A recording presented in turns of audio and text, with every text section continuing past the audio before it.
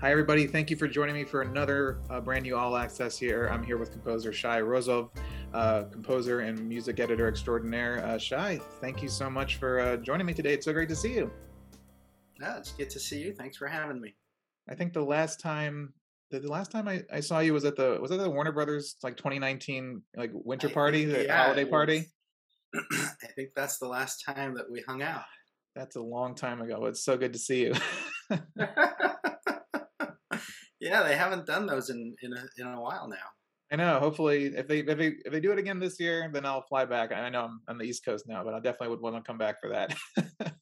I'm not holding my breath. Warner Brothers are one of No, the more strict studios, so our studio just we're under Warner Brothers. Our studio just started doing optional for people to come back in, so we'll see oh, we'll see how nice, it goes. cool. But let's not delay anymore. Let's jump into talking about you. So I would love to start talking about kind of your background. Talk to me about your childhood, growing up in Israel, and how did you find music? When did it enter your life, and when did you decide to pursue this as a career? Um, well, to skip forward and answer your second question, I decided to pursue it kind of late, but um, so growing up in Israel, when I was in kindergarten, my parents made me take piano lessons. I hated it. I was a brat. I managed to annoy my teacher enough to where they're like, "We can't teach this kid." So my parents found another teacher, and I did the same. And they found another teacher, and I did the same until eventually they're like, "Okay, this isn't working." But we had this upright piano that was just sitting around, and I think it was, I can't remember if it was like third, fourth, fifth grade, somewhere in the elementary school. I remember coming into school on a Sunday. Israel was on a Sunday to Friday week, um, different than here, and found out that on Saturday, the day before, one of my classmates' dad had a heart attack and passed away suddenly. Oh wow, And I can only imagine what he and his family went through, but I know it hit me hard. yeah. And I went home and just opened the piano and wrote my first song. And I think it was a way of just coping with the feelings and whatever. Sure. Yeah, just processing. Yeah. And yep. And from then on, I just started messing with the piano. And pretty soon I was begging my dad to buy me a synth because this was, what was it?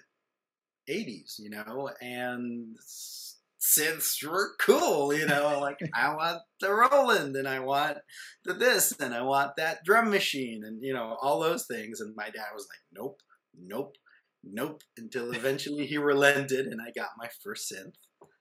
And I just started messing around with that, and then I got into sequencing, and then they were all like, and this was when we didn't even have computers yet. It was an actual sequencer box where you'd arm the sequencer and you'd play it in. And then if you were happy, you could rearm it and play on top of it. And if you were happy with that, you could rearm it and you kept adding to it. And if you screwed up, start over. Yeah. And there was a lot of starting over because I'm a terrible keyboard player. And but I started collecting some gear and stuff, and eventually I got my first music computer, which is the Atari ST. And I got Master Tracks Pro, which no longer exists, and that was my sequencer of choice. And I refused to take lessons. I just wanted to do my thing, and I was just writing a lot of instrumental music, just crappy electronic instrumentals and not very good songs. um, and like all Israelis, after you finish high school, you go in the army. So I went in the army, and it wasn't until I was reaching the end of my service that I was trying to think, okay, what do I do with my life? And my dad was very much for me going into computer sciences and being a computer programmer. I Mm. had a bit of a knack for that. I had done some of that just as an amateur. I loved animals. I used to do work as a veterinary assistant for a little bit. Oh So wow. the alternative, and my mom was pushing, she's like, well, if you don't want to do the computer thing, go be a veterinarian. Yeah. And I realized, but I'm a composer. It's not a choice. It's just who I am. It's what I am. And I can go do any job in the world. I will always be a composer. So why not try to do that as my job? So I applied for music school in Israel. By some miracle, got in. Um, and that's where I learned how to read and write music for the first time. Because when I was in kindergarten, I couldn't read or write music. You know, it was just Yeah.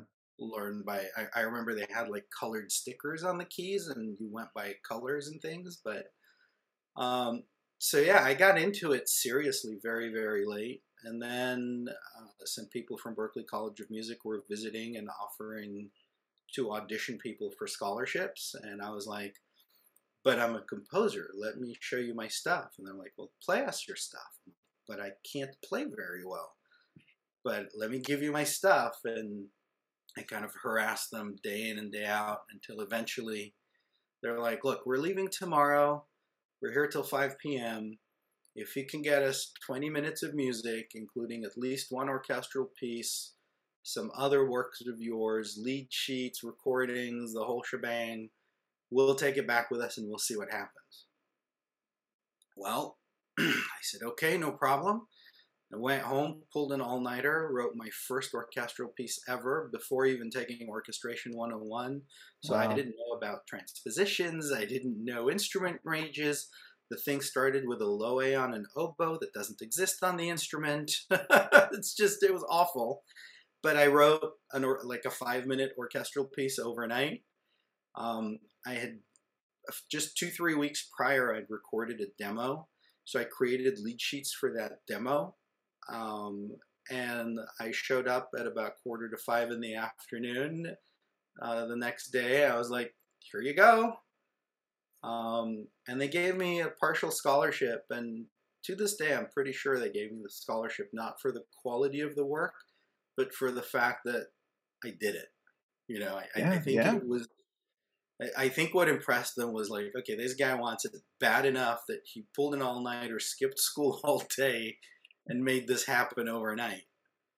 Um, so I went to Berklee, um, spent 5 semesters there, got my degree, um, and then came out to LA broke and with practically no connections, and Yeah. started knocking on doors, expecting to last maybe 2-3 weeks, and here we are, almost 25 years later, and still here. That's amazing. I mean, I did the same thing. I came out, I didn't have any parents or help or anybody to connect. Me and my friends after film school were like, let's just jump in our cars and go. And we did it. Yeah. And you know, There's something to being young and stupid and fearless and oblivious to the realities of how insane that proposition really is. 100%. Yeah. There's something to being completely clueless to how unlikely and unreasonable it is to think you're just going to come out there and make it. Yep. Because most of us don't. It's not a reasonable thing to expect. Oh, and it's a tough city. LA is very tough. Yeah. Yeah, but I was just young and reckless and stupid, and I just came out here. I was like, I'm gonna make it, and that's all there is to it. And somehow I did. And here we are. Very, very grateful for that. Well, you have made it. You're an amazing composer. Before we jump into your Thank you. solo work, I do want to talk a little bit about music editing because you're also a prolific music editor in the business. And Hmm. I think that not a lot of people know what that job is and what a music editor does and the relationship to the composer and of course on the project. So I'd love to just touch on it briefly. If you had to define, to somebody or just describe what a music editor is to somebody, what would you tell them? What is your job description essentially when you're a music editor?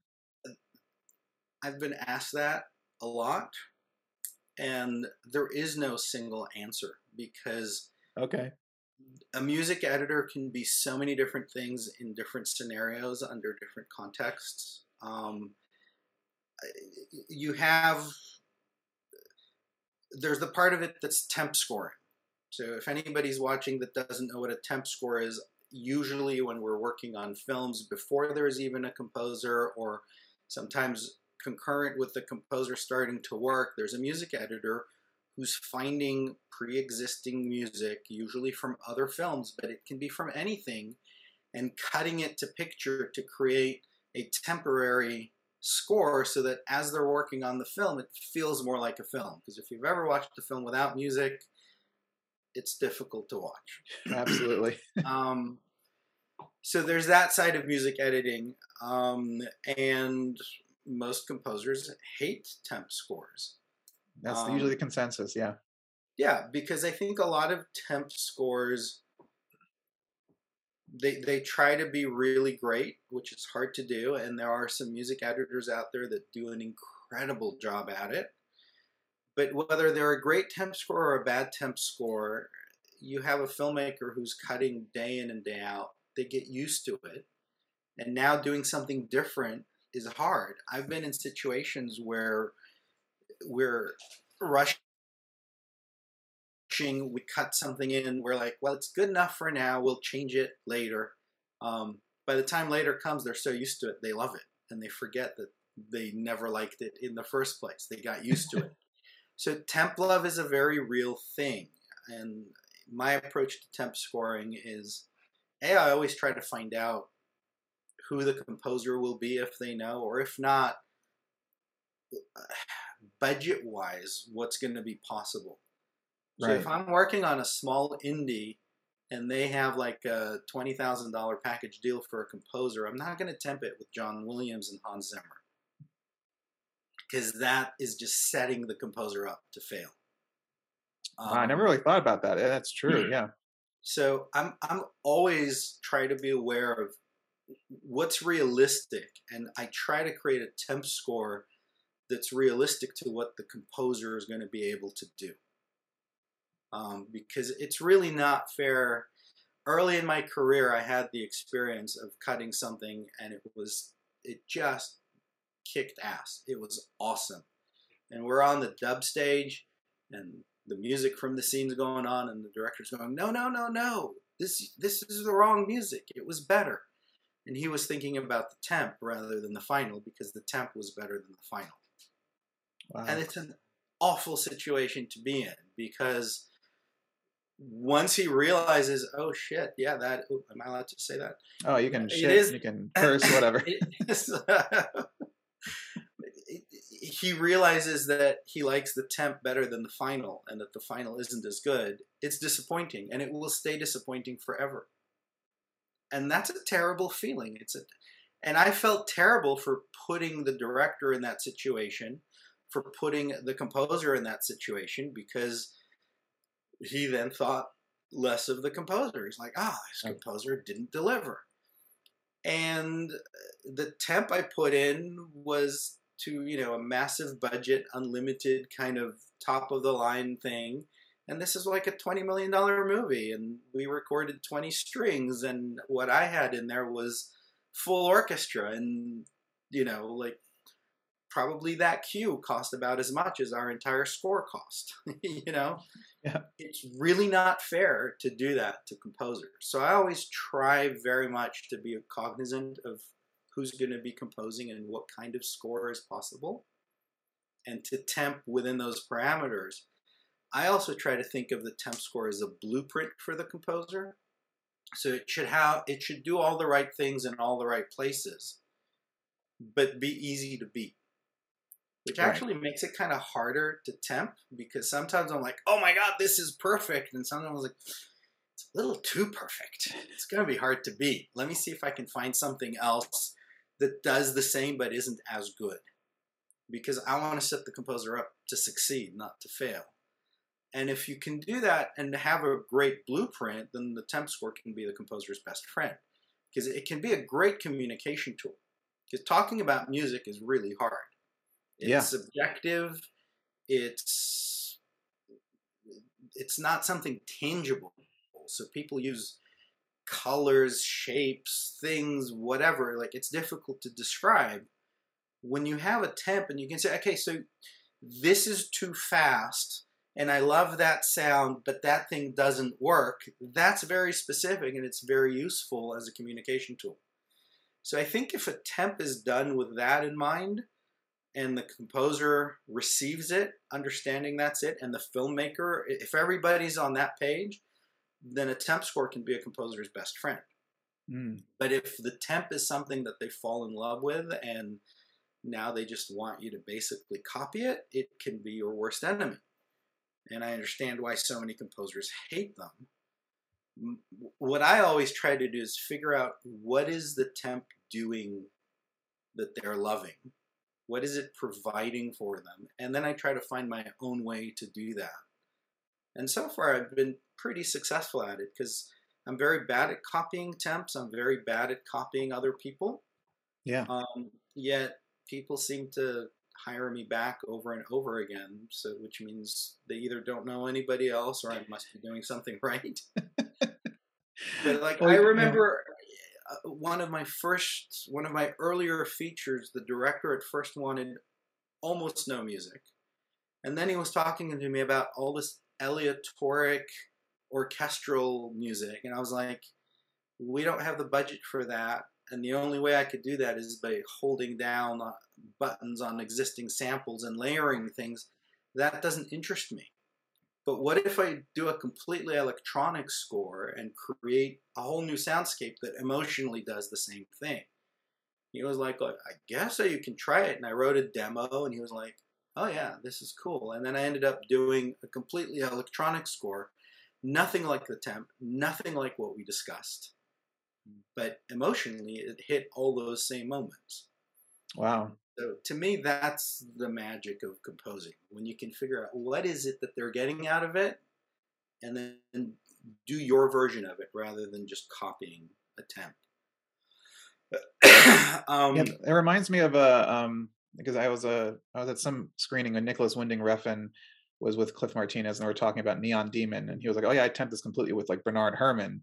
And you know, Cliff's style, it's completely synth and electronic. And he was like, I knew he was not going to copy that yet, but I wanted the emotional kind of tone of that. And then Cliff just took it and did his thing. Yeah. Well, and if you know that, that's a great thing to do because you can do something that emotionally gives you everything you need.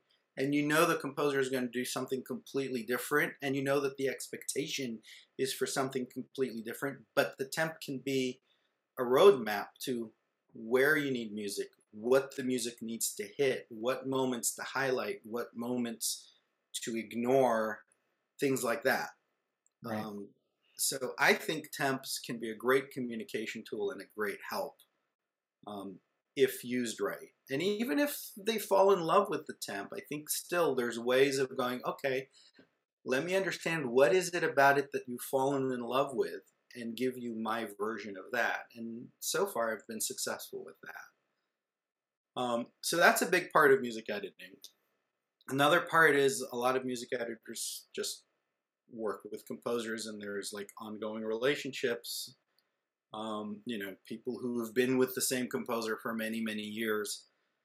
And there it can really change from composer to composer and based on the relationship. Some composers are more self-sufficient. Some rely on their music editors for more. It can be, usually you're kind of sort of like a project manager. You're helping, first thing is spotting notes. You're there at the spotting session. You create the spotting notes. Whenever new picture comes in, you're updating the spotting notes. And here's where it can change from composer to composer. Some composers are like, just give me the new numbers. Other composers are like, I need you to tell me what changed and where. So I'll have composers that I've worked with and I'll make, okay, this cue is now 12 seconds and 4 frames shorter. You lost about a beat and a half at measure 12. You lost another 2 beats at measure 17. And like very specific. Other people are like, just give me the timings, I'll handle it. I've had composers that are like, once they've written it, they don't touch it, and it's up to me to conform afterwards, including before we score. And the first time they hear the conformed version is as we're recording it on the scoring stage. Wow. That's the first time they look at the new picture. I've had composers like that too.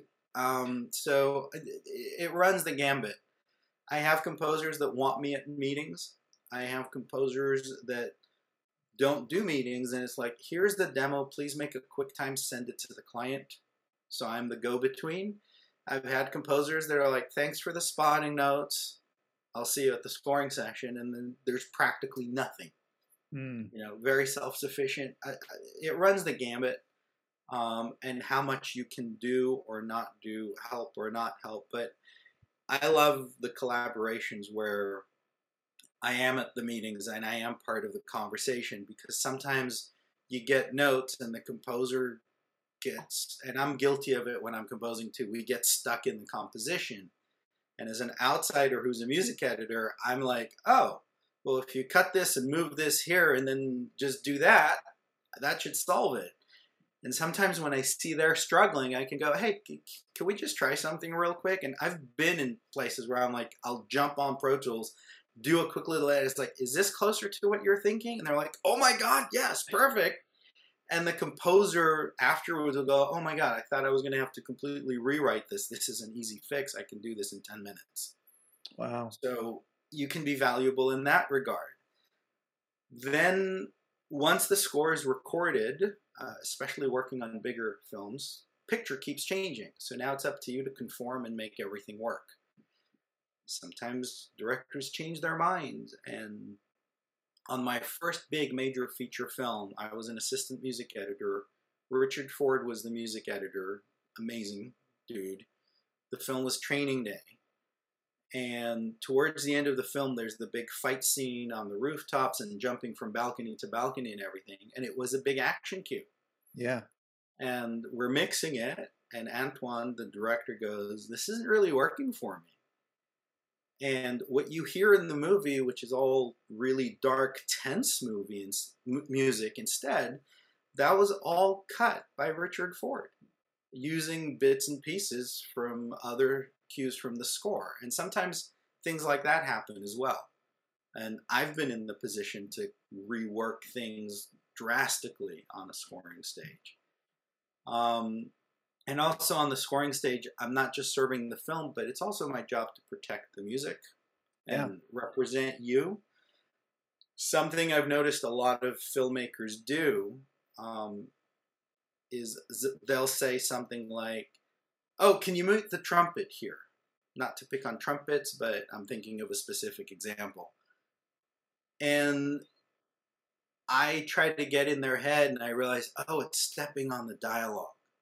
So they want me to mute the trumpet because it's stepping on the dialogue. But if I mute the trumpet, it really takes away from the impact of the cue. So I can go and recut it and move it a little bit so that the trumpet is now in the holds between the words. It's no longer stepping on the dialogue. The cue still maintains its impact, but I've solved the filmmaker's problem. And my favorite compliment that I've ever gotten from a filmmaker was I had a showrunner on a TV show, and at the end of the TV series, he said to me, you know what? You never give me what I ask for, but you always give me what I need. And I love that, because he would ask for things in a very specific, because that's the best solution he can think of to what's bothering him. But I can usually think of a different solution or a better solution, which achieves the result, but also protects the music and the integrity of the music. So that's part of being a music editor. And then there's the paperwork, doing cue sheets, things like that, so people get paid their royalties properly, all the deliverables. Sometimes you're a bit of a psychologist, sometimes you're the middleman, Yeah, I know that, yeah. Sometimes you can be the bad guy so that the composer doesn't have to be, and, so they can kind of stay above it all, and they're just all fluffy clouds and happiness, and you're the one that's being a little bit difficult in order to protect them so they don't have to. So it can encompass a lot of different things. And then, of course, there's songs. Yeah. So when you have to cut songs and make them fit the scene perfectly, and sometimes there's a song in mind, the scene is cut to a song, and then you can't clear it, and you have to replace it, and you have to make the new thing fit, and make it feel like it was always designed to be in that spot when it wasn't. If you're working on musicals, there's a lot of pre-production stuff to do and how to plan the shoot. Sometimes being on set, making sure all the sync and all of those kinds of things are right. So it can encompass a lot of different things. Absolutely.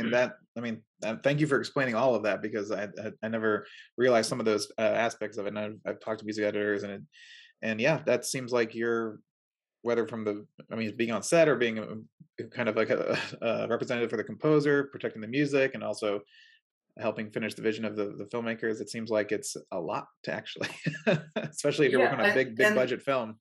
And sometimes you're doing all of those things. Sometimes your role is just one of those things. There are people who sometimes, I've been on films where I did the temp, and then when they had a composer, the composer brought his or her own music editor in, and that was the end of my role.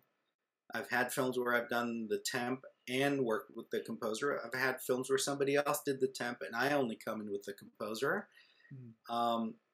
I've never done it, but I've been on films where there's so much to do, where there's one person working on the score, somebody else working on the songs.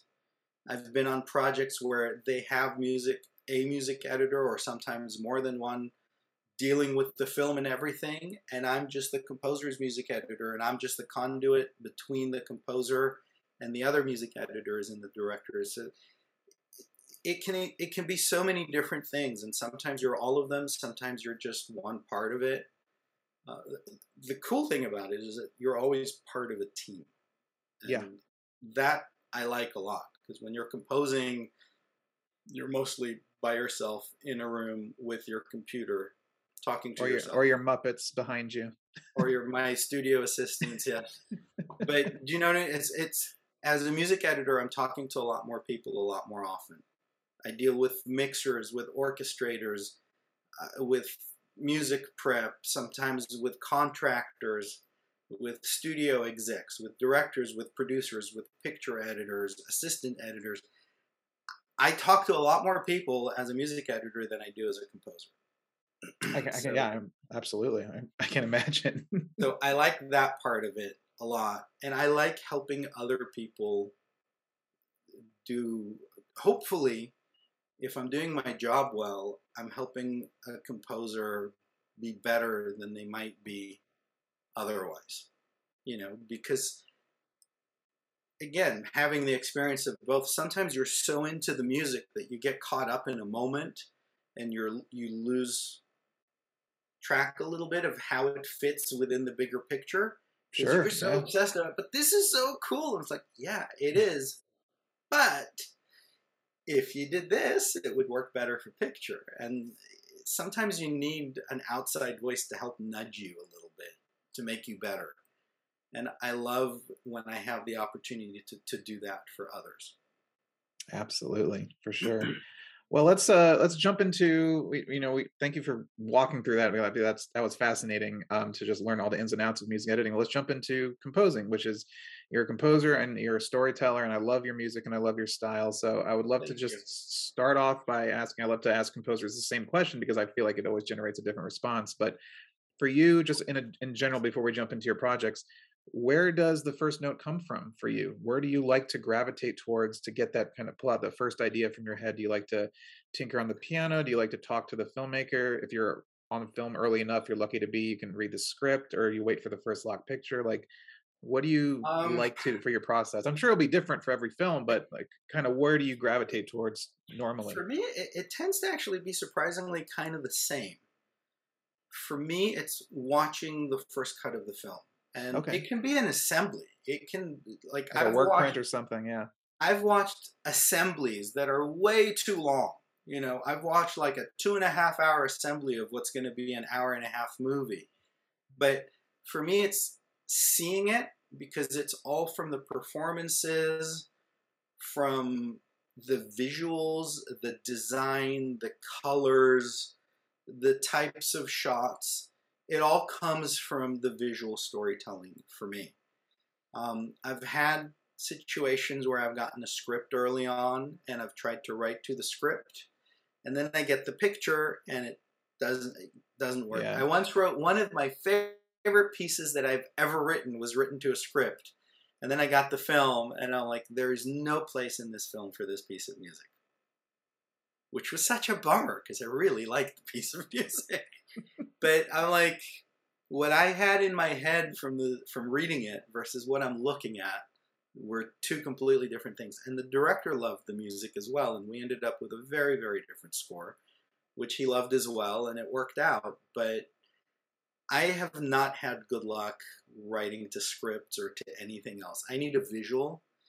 I have on occasion received storyboards or some still shots when they're not quite ready to share actual stuff with me, but for me it's very visual. I need to see what it's going to look like.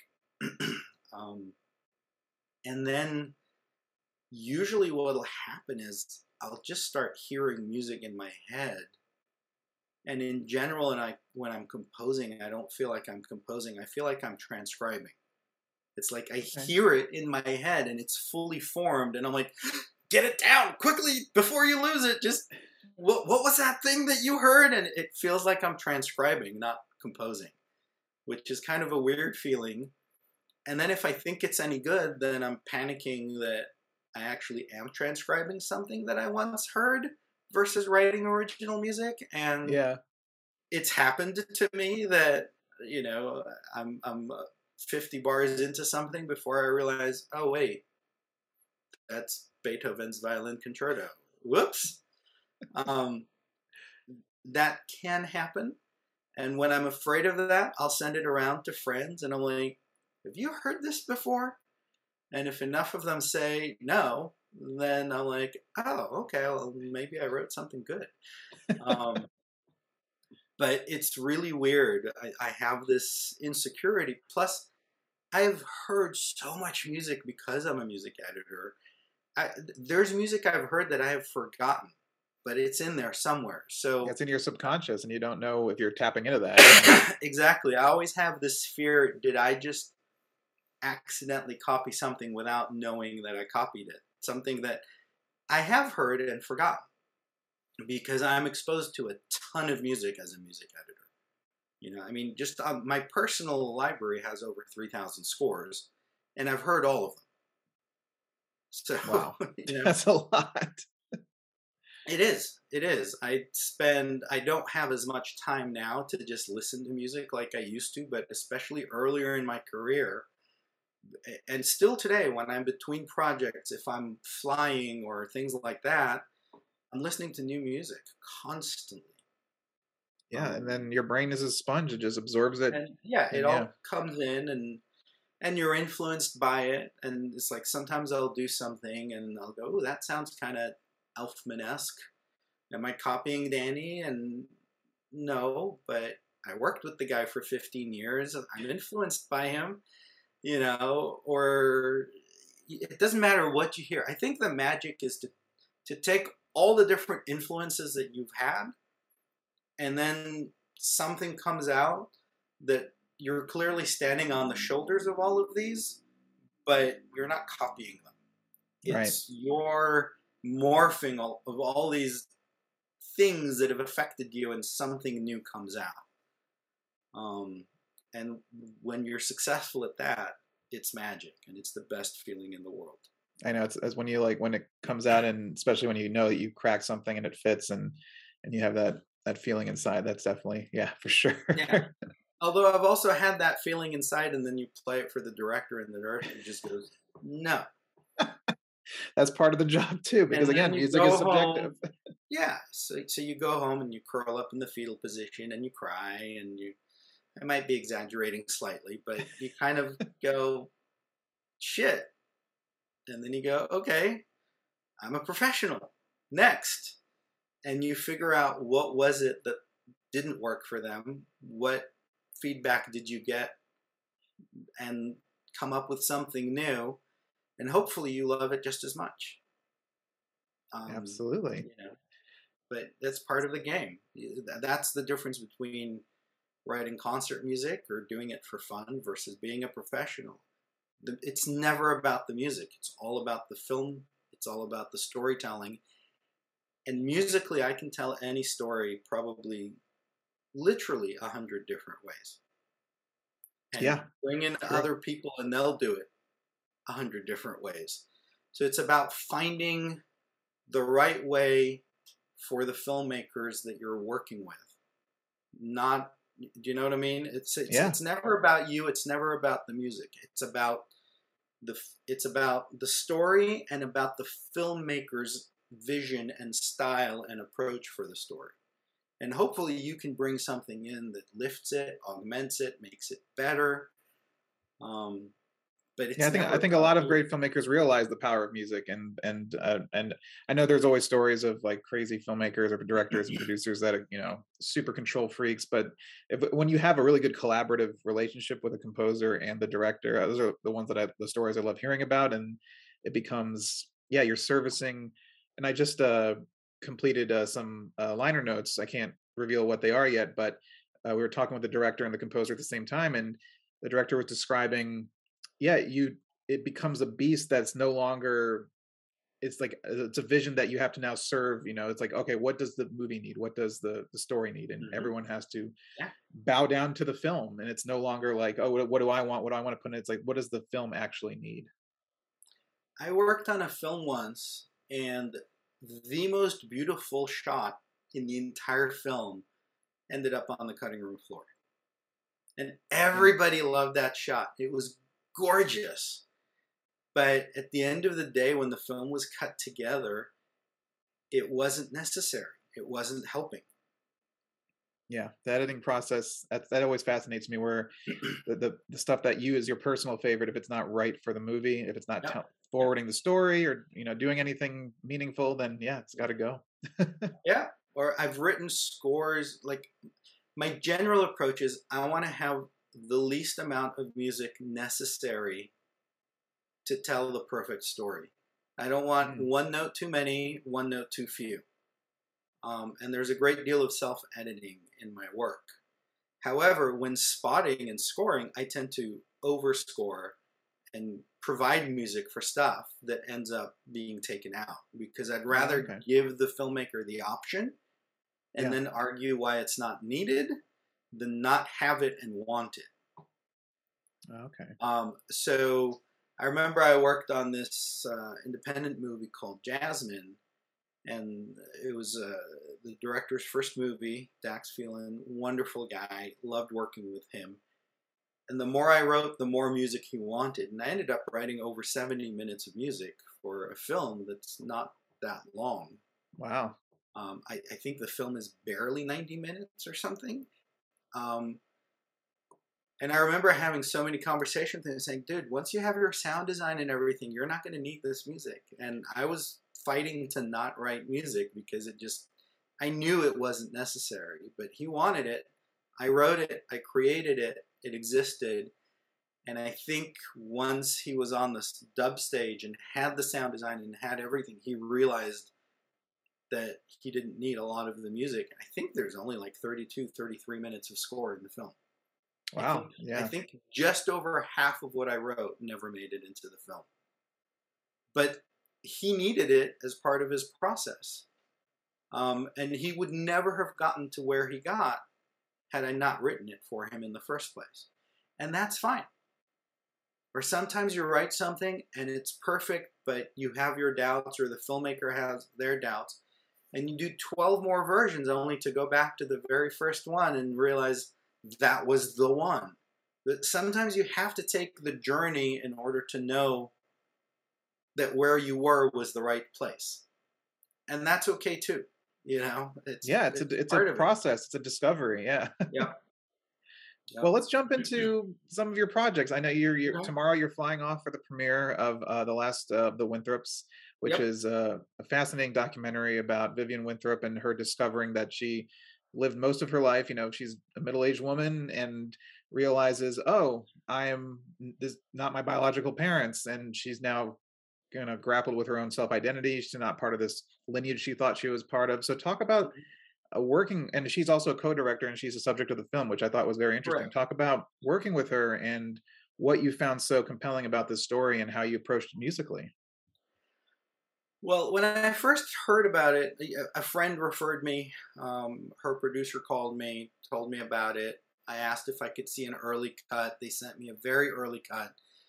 And about 5 minutes in, I was like, okay, I'm hooked. Because it's a fascinating story. Because if you don't know the Winthrop family, her great, great, great, great, however many great grandfather, John Winthrop, helped found Massachusetts, was the first governor of Massachusetts. Yeah. Members of her family were literally part of the founding generations of the United States of America. Eventually, a lot of her family moved to Canada, but she's got this incredibly long lineage and history, and the name Winthrop is in the history books. When I was working on the film, my son was learning American history, and he goes, "Hey, Dad, is this the same Winthrop? I'm learning about this John Winthrop from Massachusetts." And I'm like, "Yep, same dude."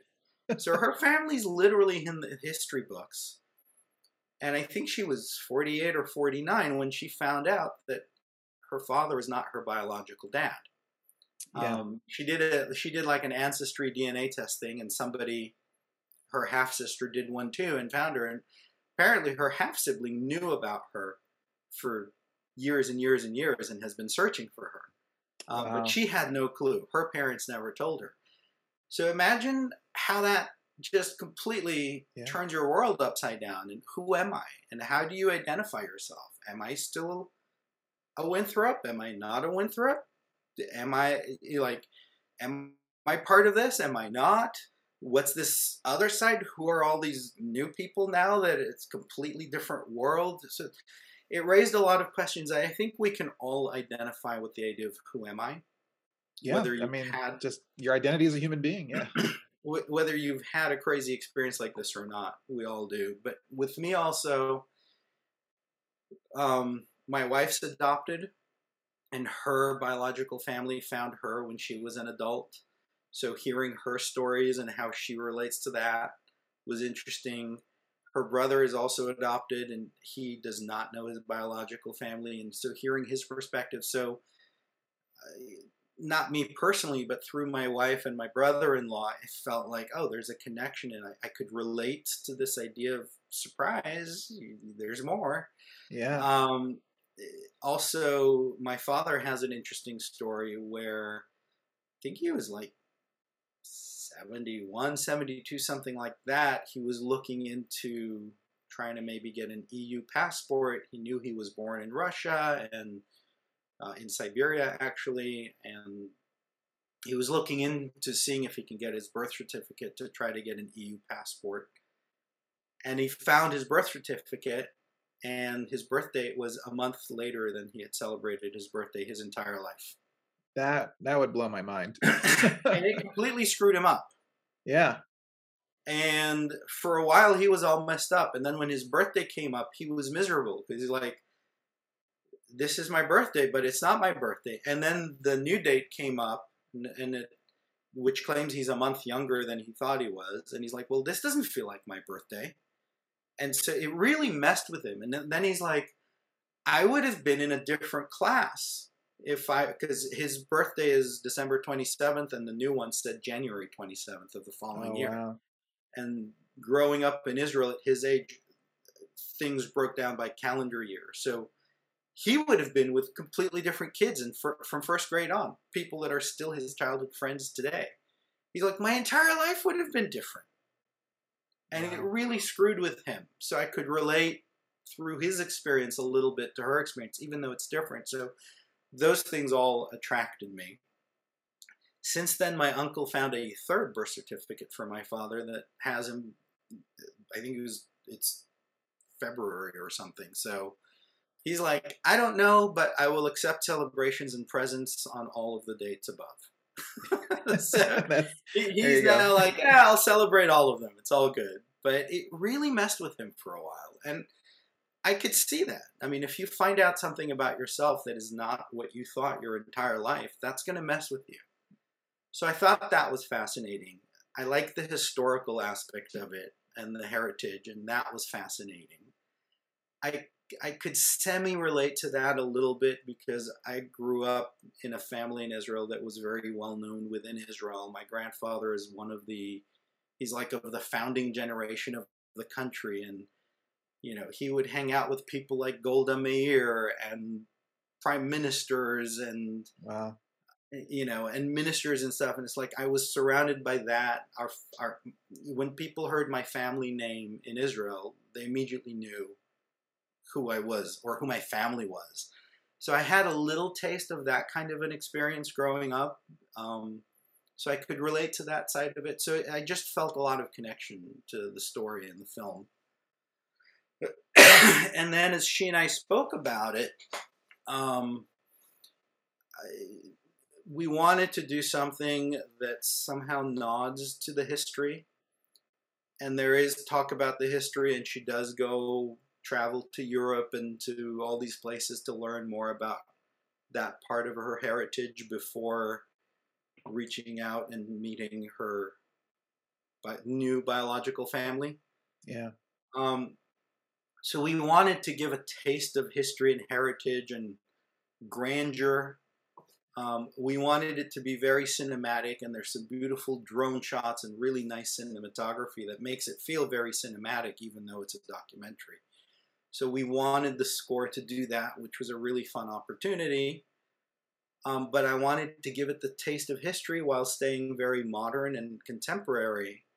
So I ended up, I reached out to somebody who plays viola da gamba and baroque cello, and kind of learned the instrument, and I wrote what is to me a very contemporary score, but there are key moments where I incorporate the gamba. Oh, wow. And we tried the baroque cello. Vivian didn't like the sound of the baroque cello as much as the gamba, so we ended up going with the gamba. But so you have, it never tries to sound like Renaissance music or Baroque music or anything like that. It sounds like contemporary music, but you have that color in there. I have recorders in there on occasion. There's the story of the family at some point moving from Canada to Sedona for warmer, better weather and stuff. And you have these beautiful red desert cliffs in Sedona and stuff. So I have some Native American flutes going on. And again, it's like I'm not trying to sound Native American. I'm just trying to give a color. Absolutely, yeah. And I thought that was fun because, like, if you listen to a score like Outlander, which uses gamba a lot, it's super cool and it sounds fresh. But whenever he uses those instruments, Bear does an amazing job, but it does very much feel historical, intentionally. Absolutely, like, that show needs it, yeah. I was like, how do I get that sound without making it feel historical, but it gives it that extra layer? How do I stay contemporary but have that thing? So that was the challenge. And then how do I get big and grand and cinematic? And there's a whole scene where we're talking about what the family went through during World War II, for example. And I'm like, I'm scoring World War II and Nazis and war and the things that went there. It's like, how do I channel my Saving Private Ryan without sounding anything like Saving Private Ryan, but having that weight of the worst war the world has ever seen? Absolutely, do you know what I mean? Yeah. Absolutely, yeah. So those were all challenging and interesting things that really attracted me to it. And then there's places where it's just solo piano. And how do you connect it all and make it all sound cohesive? So that was all. Those were all things that I saw when I watched it, and I was like, "Ooh, this is such a rich playground to create a score for a documentary that I think doesn't sound like a typical documentary score.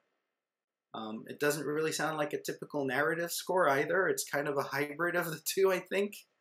Those are the best. I know, and you sent me the album, and it's a beautiful score. I love it, and thank you. yeah, and it's and I've had a few other composers who, because I know when you say documentary, you immediately think of music that stays in the background, right? You think of music that doesn't try to call too much attention, not as so melodic because you don't want to stumble upon a lot of talking heads and stuff. But you can make it work and make it something that feels a little bit more has a little bit more personality, and it's not just kind of simmering under the surface. And I think your score has kind of like a lyrical quality to it, and it just it really tells the story and hits the emotions, I think, really well. Oh, thank you.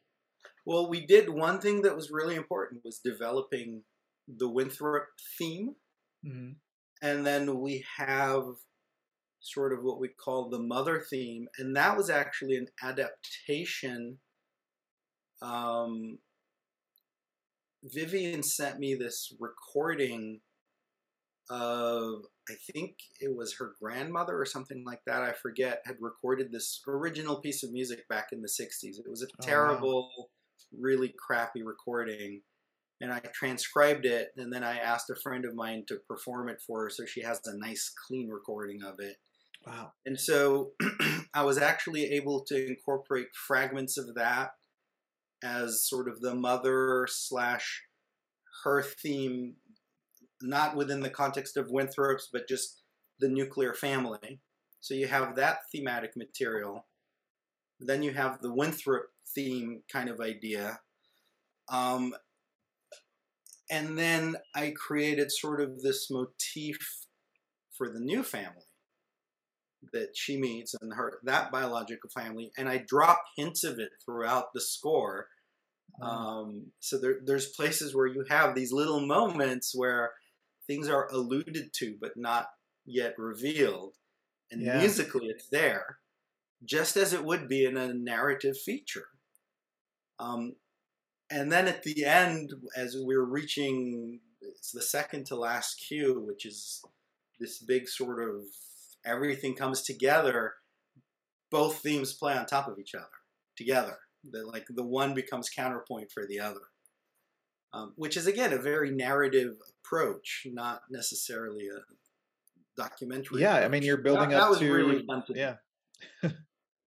Yeah, so that was really fun to do and really challenging. And I actually, when I scored it, it was over a year ago. So we're mid shutdown pandemic, so everything was recorded remotely.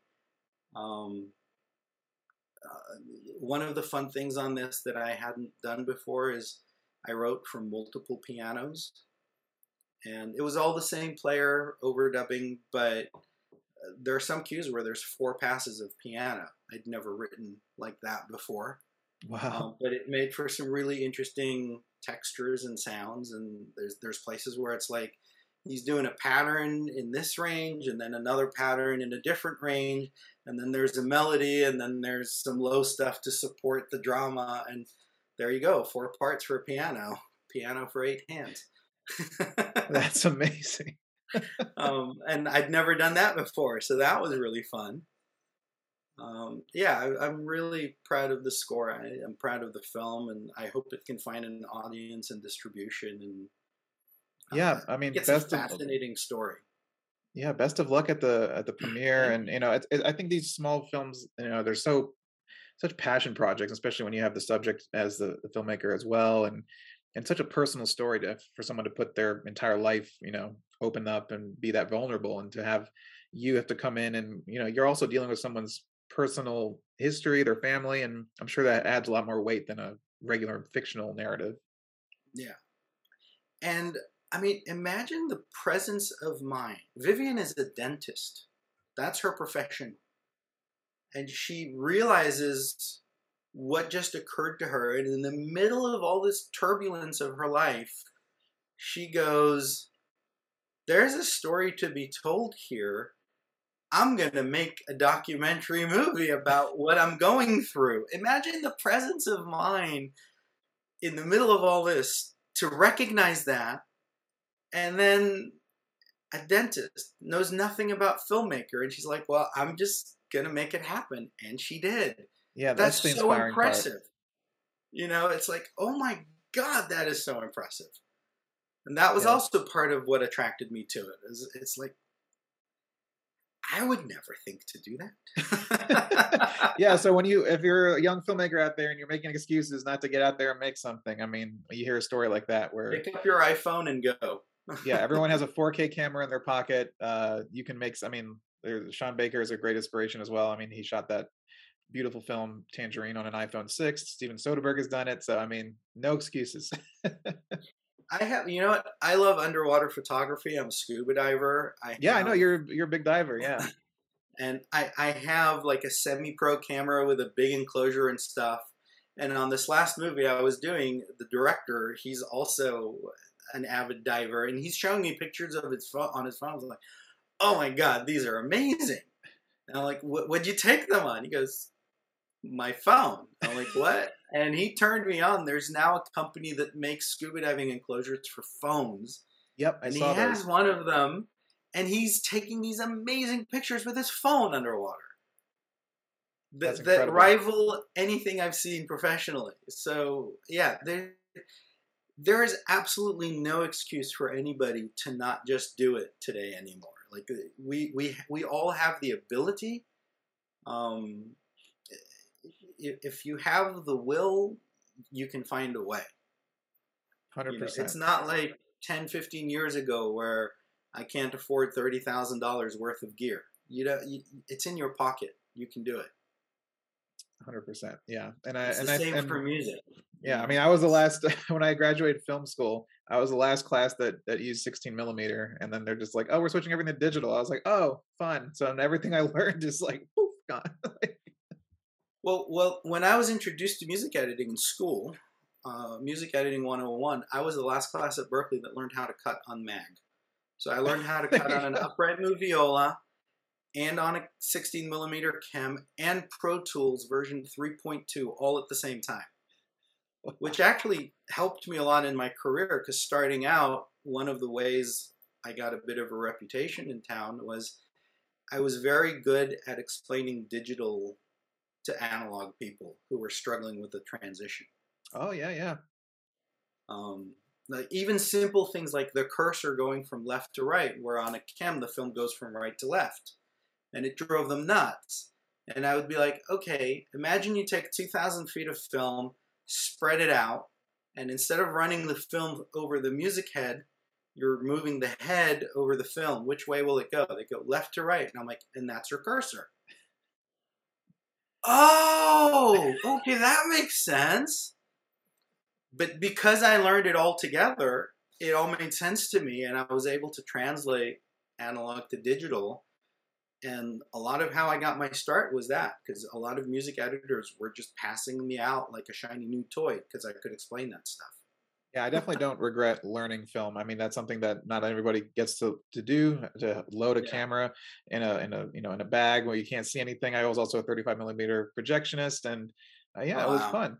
It was fun Yeah. working in a movie theater, building those prints on Thursday nights. I remember all of those moments, and it's just yeah, it was great. I remember watching the pops on the top right. You Oh yeah, know, the real changes. You have the cigarette burn for the there. real Yeah, changes. Yep. And I remember watching those as a kid, going, "What is that?" And then when I learned what it was, I was like, "Oh!" And then I couldn't.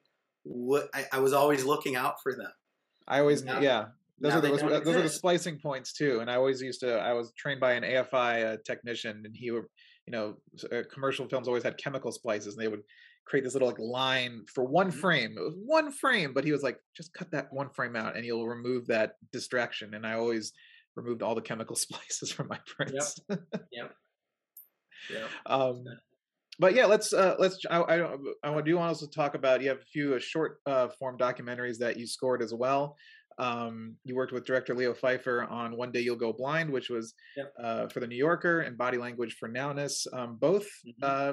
have dealing with skateboarding, but completely different. One is a story of a man who lost his sight, and of course gained his confidence to get back on the skateboard. And another is someone who took their disability and turned it into this amazing, unique, original form of dance and movement. And both are just for anyone watching on YouTube or Facebook, I'll definitely put the links in the description. Go watch them. They're great pieces. And but talk about working with Leo on these and having that kind of Well, one director over these two different subjects. I love Leo. He's a young guy. He's a real go getter. Um, I think he has a really cool voice and a really cool approach.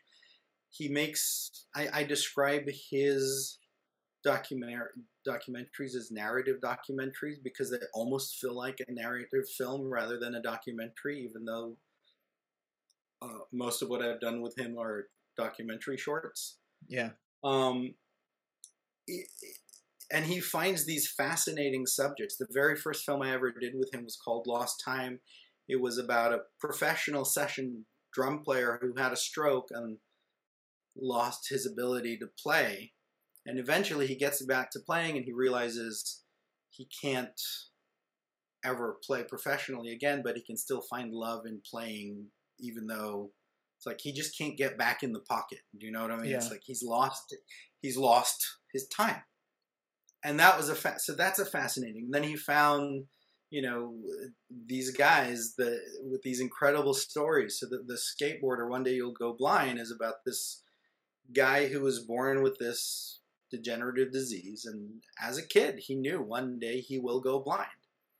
And he is a skateboarder and he competes professionally and has some success at it until he can no longer see. And you go through his story and the aftermath of it, and eventually him getting back up and saying, I'm going to get back on the skateboard.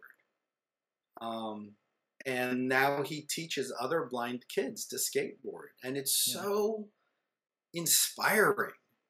And the thing I love about Leo's films, also his taste in music and his style, is it's never obvious. So we're always trying to find how do we do this in an interesting and unique way. And I'm always experimenting with sound and either creating my own sounds, which is not something I do very often. More often, I take existing stuff and I layer it, and then I throw plugins and things on it to modify it. But I'm not one of those guys that has a ton of patience to sit there and turn knobs and it's like, look, brand new sound. And I take existing stuff and then mess with it. Yeah. I also don't mind using a preset that people recognize. If I can use a piano and people recognize that, then what's wrong with using a known synth sound that people recognize, as long as I'm using it well? Yeah, so that's absolutely. my approach. But with him, I'm always... there's always an element of sound design, of finding things and creating new stuff, which pushes me in interesting directions. It's always an interesting mixture of electronic and live. And so for One Day You'll Go Blind, for example, I recorded some really cool solo violin and some solo cello, but then I processed the crap out of it. And when I wrote it, and this is having done a few films with him by now, there's a level of trust, which is wonderful. I told him, look, the mock-up, I'm just going to kind of noodle and give you an idea of what I'm going to do here, but I'm going to have the player improvise and take this as a guide, but then embellish. And if it's awkward for a violin because I'm doing it on a keyboard, I'm going to let them change notes and make it more idiomatic for the instrument. And then I'm going to process the hell out of it, and it'll sound different than the mock-up. And what I love about Leo, he's like, I can't wait. That's the director you want, yeah. And so it's not about temp live. It's quite the opposite. It's like, I cannot wait for something new. Yeah. And he temps all of his own movies, and his temps are always really, really good. So it's like, oh, crap, how do I beat this? So that was a really fun one to experiment with that. He also tends to, generally, we don't have a strong theme or melody with his. Like each cue tends to be its own thing. And how do I do that but still make it feel as if they belong together, even though I'm never repeating a melody or a theme, is always challenging with him, because it's sort of progressive rather than thematic. So how do you make that but make it still feel unified? Yeah. So that I love about his films. And the Bill Shannon one, again, is this guy that has this condition with his hips where he can't really hold his own weight up. He has to use crutches. And he's developed this amazing sort of choreography dance thing that he does that almost looks like he's floating. Oh, it's crazy. Um, Yeah. And definitely and check out that doc. and It's yeah, yeah. and sometimes he's like using the skateboard and stuff, and it's like it's just magic to watch. And it's the kind of thing where I wish I could have written the music and then let Leo cut to the music, but that never happens. And Leo was like, well, I need to make it work on its own. And so then I had to write the music to a dance that was done. And when I asked Leo, well, what's he actually dancing to? What's he listening to? And he's like, oh, he was listening to some hip hop. And I'm like, oh.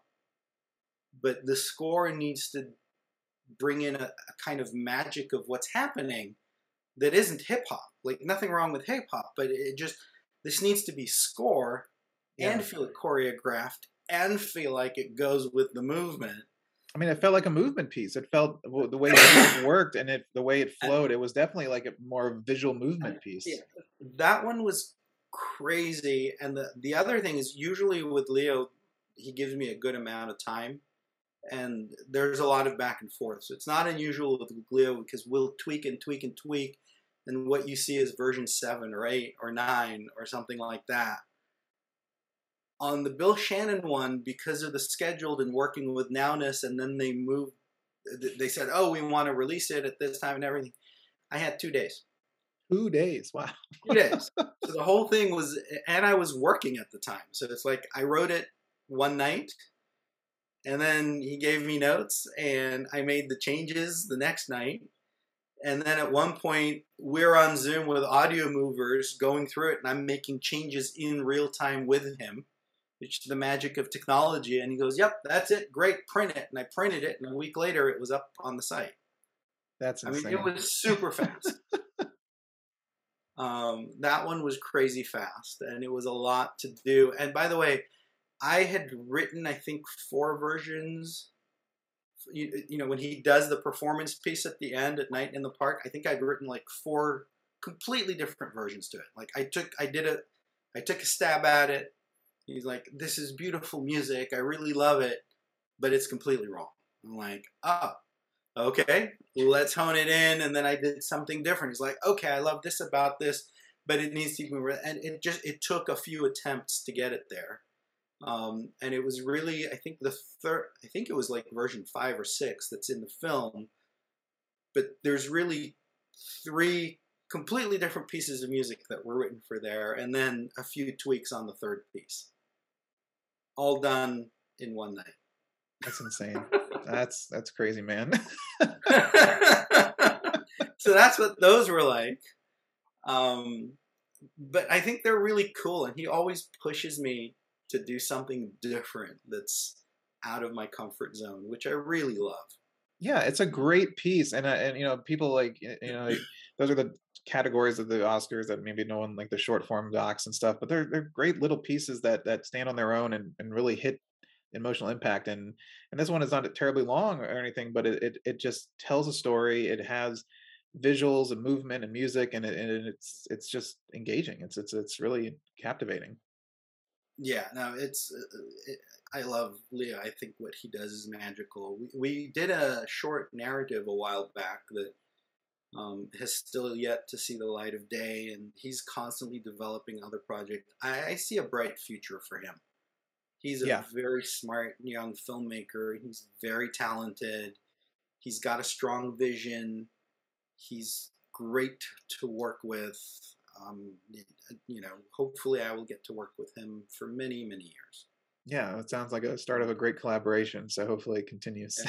Yeah. And then speaking of blind athletes, there's Legacy. Yeah, Legacy, the life of Canto Robledo. So yeah, Right. that's another fascinating documentary. Yeah. Yeah. So apparently, if you have a documentary about a blind athlete, I'm your guy. But this is the story. It's a weird typecast, but. So this is a Joe Farrow film that he produced. I've done a few films that he's either directed or produced. And it's about this guy, Canto Robledo, who was a prize fighter back in the 30s and 40s, I think, something like that. And he lost his eyesight during a fight. Right? He was having some issues. His manager was like, "You have to fight anyway." And during that fight, he became blind. Yeah. And after hitting his lows, he comes back from it and he decides to open a gym in Pasadena and train fighters.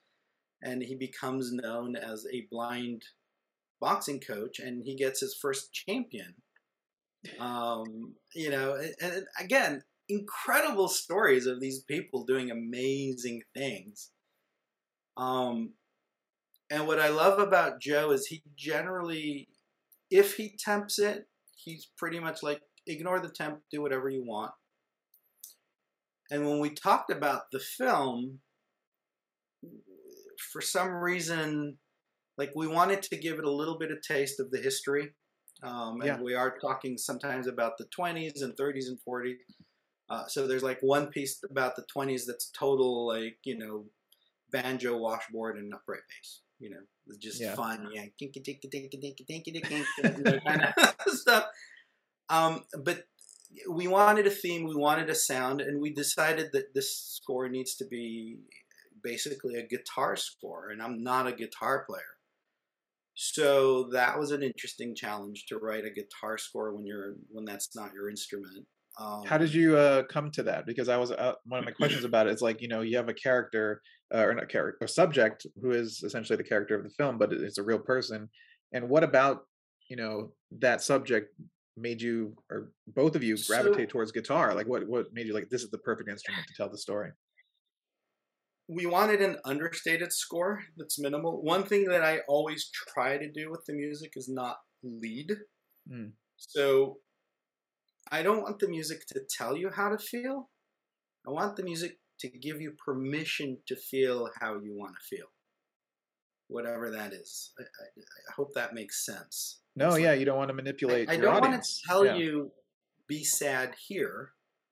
I want to tell you, it's okay if you're feeling sad now. Does that make sense? So yeah, 100%. The story is so impactful that having a bigger, more cinematic or electronic score or whatever just felt like it was too much. So it's like we wanted less.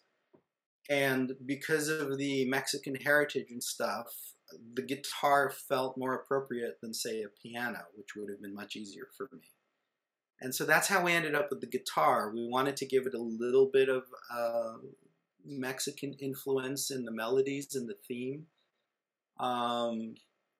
And when I wrote the stuff, I sent it to my guitar player, and I was like, you know, does this work key-wise and the way I'm doing it? Like, will this all work on a guitar?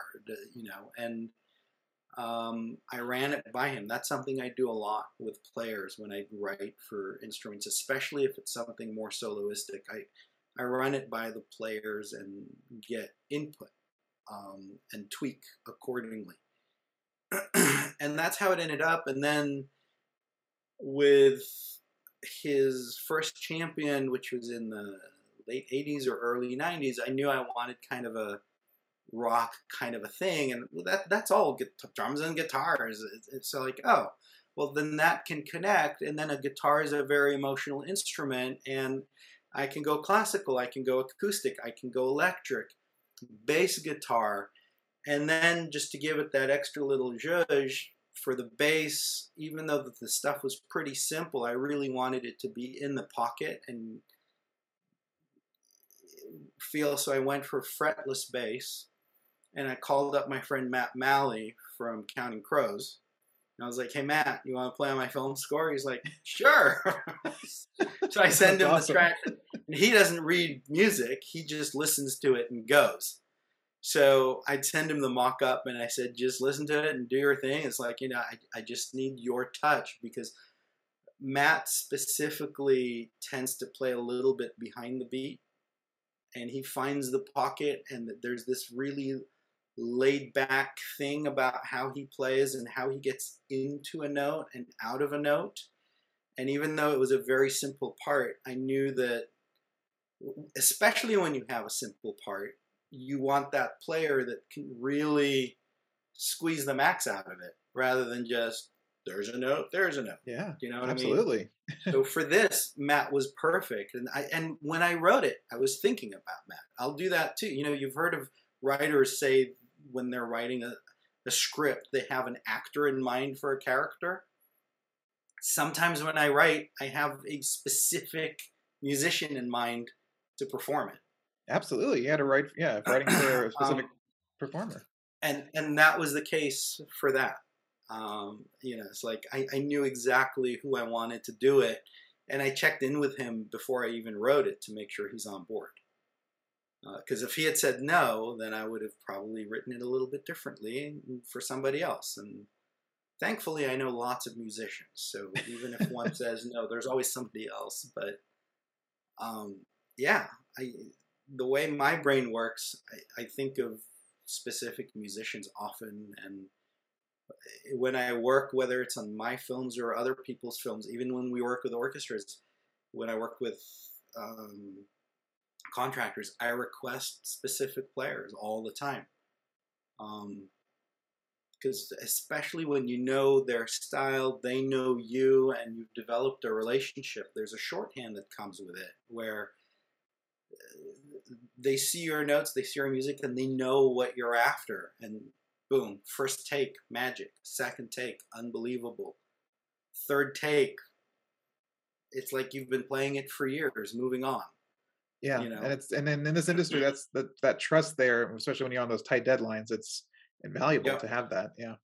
Yep. So yeah, I have all these people that like I will go to them specifically for specific things, and if I can't get them, and sometimes I can't, it's very, very sad. It's a real bummer when you can't get the player you want, and sometimes you can't. Sometimes they're just not available. Yeah, if they're good, they're in demand. Yeah. The good ones are. I mean, I've moved sessions in order to get the players that I want. I believe it. Yeah. We have, I'm doing Stargirl with Pinar. In our next session, we're doing an evening session because in the time frame of when we need to do the session, there are other sessions going on, and I want the players that we want. So I was like, okay, we'll do an evening session so we can have our players rather than doing a daytime session with different players. Yeah. It's, yeah, it's amazing. Like, they're the people who bring our stuff to life. Without it, it's a mock-up. It's an idea. It's dots and lines on paper. They're the ones that make it magic. So, yeah, to me, it's hugely important who's performing my stuff. Yeah, the musicians that perform on scores, not just yours, Pinar's, everybody's, they're so talented, and if being at a recording session is probably one of the most breathtaking things you can experience, and seeing all that music come to life, and seeing everyone who've been practicing their craft for their entire lives, just like almost like no effort at all, just bring this music to life, and it's magical. Yeah. Yeah. It's by far my favorite part. Like when you get to show up and other people bring the music to life, it like you said, it's magic. It really is. I don't know how they do it. They're superhuman, and usually they make it look easy, which is really not fair. But it's the best. And how fortunate am I that I get to work on a TV show where we score episodes, which not that many shows do that. There's a bit of a resurgence lately, so there's a few more of them, but still, most scores don't get to do that. And even though I'm not composing on it, I'm on a score that gets to do that. How awesome is that? How awesome is it that I get to travel halfway around the world, and I get to work at Air Studios, at Abbey Road. I've been to Memphis, I've been to Italy, I've been to China, I've been to Toronto, to Vancouver. It's like this work has taken me all over the world, sometimes just to record with people, and the people I've gotten to meet and work with and stuff, just because I was foolish enough to pursue my hobby as my job, it's insane. It's like if you ever wondered who the luckiest human being is on the planet, you're looking at him. It's like I Yeah, and have a same wife that, sentiment for me. Yeah, same sentiment. I yeah, mean, I mean, like to chase I that. I have a wife that loves me and supports me and puts up with the craziness of what this industry is because my schedule can change on a dime. It can be very hard on a spouse. I have wonderful kids and I get to make music every single day of my life. Yeah. Well, Shai, I mean, yeah, just to mention, I mean, you work with Pinar, you've had a great relationship with Pinar Toprak, who's a fantastic Yeah, she's composer, awesome. and you guys have the Lost City that's out in theaters. You have Stargirl, which is doing amazing, and of course, we just talked about the last of the Winthrops. One Day You'll Go Blind, Body Language, and Legacy of the Life of Canto Robledo. And I know you're working on an album for all of these and to combine of some of your shorter doc scores together. So Yeah, I think I'm gonna end up having to do 2 albums because there's just too much stuff. hey, So that's great. I, That's I more I for think us. I think there's gonna be one of like Leo Pfeiffer movies and one of Joe Farrow projects. Perfect. And then we're trying to do a soundtrack for Last of the Winthrops as well. So hopefully there's going to be at least 3 albums coming out relatively soon. Fingers crossed. I mean, the scores are fabulous, and Thank you. again, I want to thank you for taking the time this evening or for your afternoon to sit down and chat. And it's always a great pleasure to catch up. And it was great to see you, man. It's great to catch Yeah, up. thank you so much. I really appreciate it. It's so great talking with you.